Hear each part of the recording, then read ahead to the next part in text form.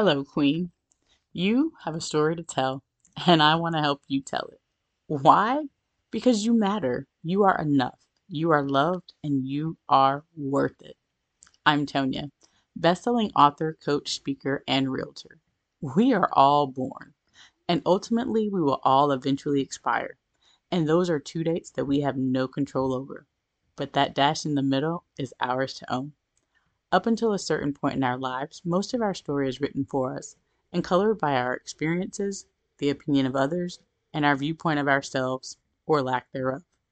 But when we get a glimpse of who God actually created us to be, we no longer settle for less than His best for us.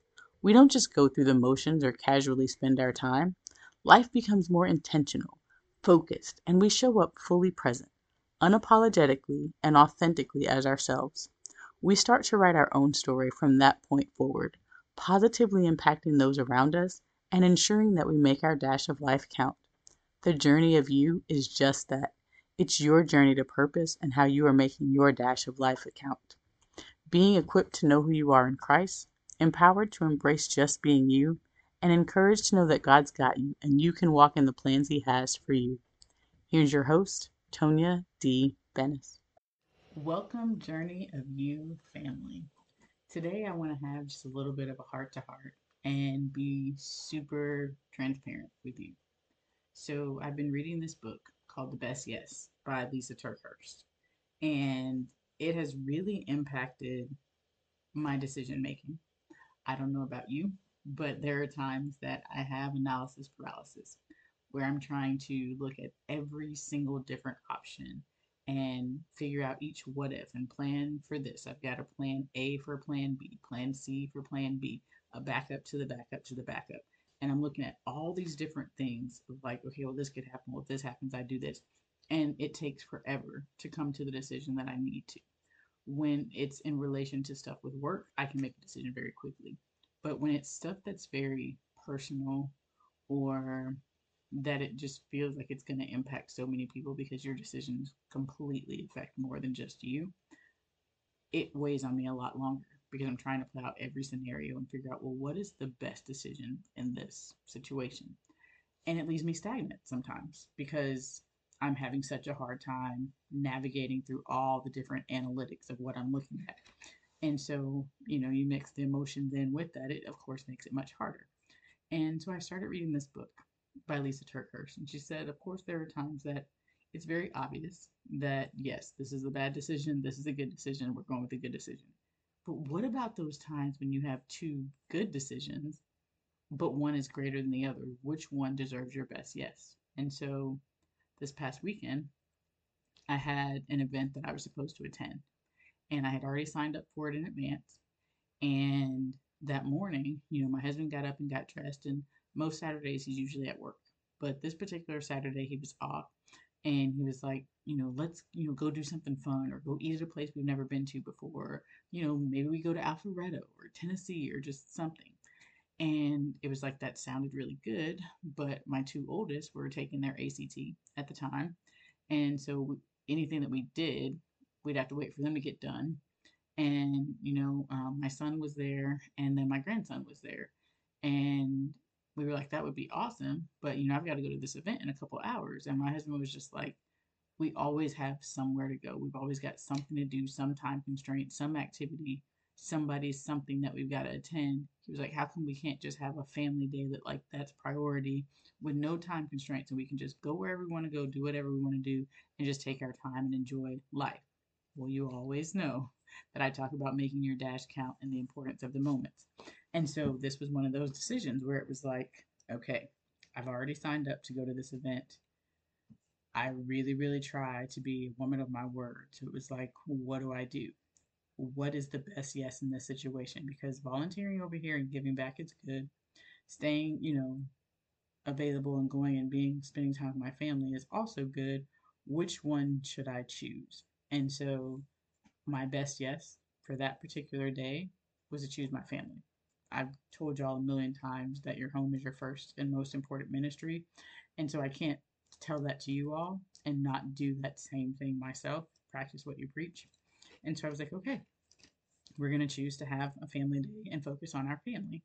And I told my husband, I was like, okay, I canceled it.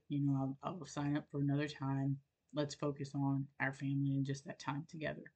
And so he was really excited because he was like super frustrated. And it made me think about the time that I listened to T.D. Jakes preach a sermon. And he said, sometimes a man is standing in the middle of a crowded room screaming at the top of his lungs and no one hears him. This felt like one of those moments that it wasn't a crowded room, but clearly spending time with our family was a priority and something that was very important to my husband that day. And I needed to heed that voice. And so I was like, okay, we're going to do that. We're going to clear the calendar and we'll do whatever you want to do today. No time constraints, no nothing.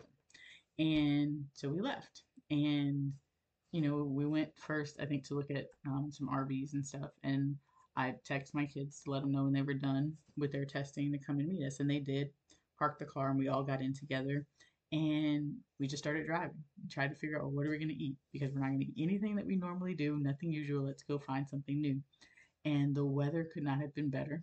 It was beautiful weather, beautiful day, and we were able to just go and spend time together. And of course, eventually, the oldest two were like chomping at the bit because they wanted to go hang out with their friends, do their own thing. But my husband made the comment that he was just like, I'm so excited that we're all in the car together and everybody's not trying to go do their own thing or having 50 million activities.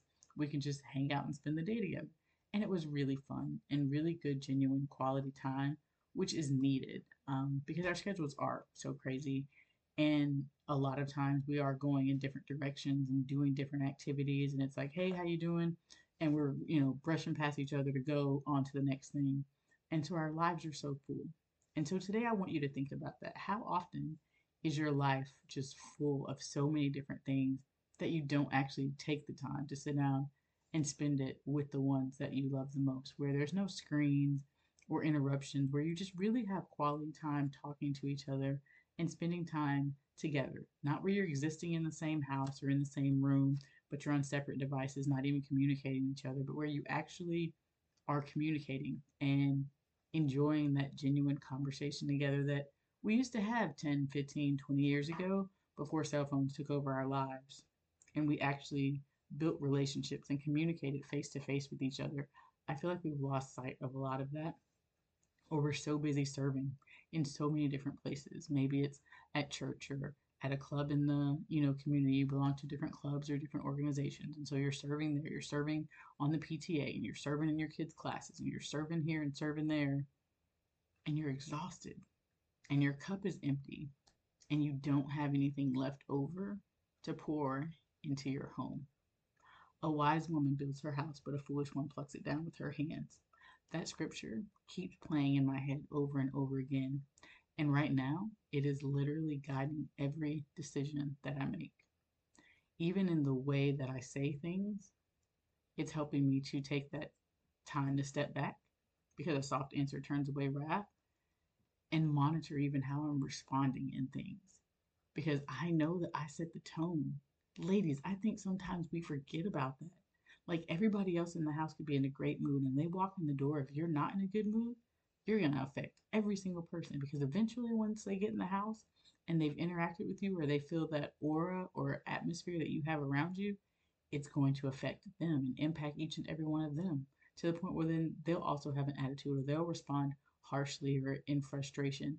And while it is definitely a lot of pressure and it's not always easy to do, especially if your cup's not full, we've got to be very mindful of how we're building our houses and the tone that we're setting because everybody can feel it. I used to not really understand why all those people would be like, oh, happy wife, happy life, happy wife, happy life. But it makes sense to me now just simply because of the position that God placed us in as women. We are serving and caring and nurturing everyone, but we've got to make sure we're doing that same thing for ourselves and that we're being very selective about what we're giving our best yes to. COVID came in and I think helped us all to see clearly what really matters, where our time should be spent, the quality of our time, and who it should be spent with because life could change in an instant and so many things that we don't have control over. So the things that we do have control over, we need to be much more intentional about it and really impactful with our time, our actions, and the things that we do. And that's what reading this book has helped me to get to of like, okay, if I've got two things in front of me and both of them are good things, which one is the best yes for me in this moment? And what takes my best yes today may be different tomorrow.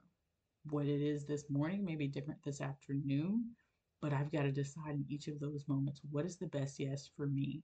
And if I make this decision, because every time you say yes to one thing, you're saying no to something else. When you say no to one thing, you're saying yes to something else. For example, let's say someone calls you up and says, hey, I'm having a party on Saturday.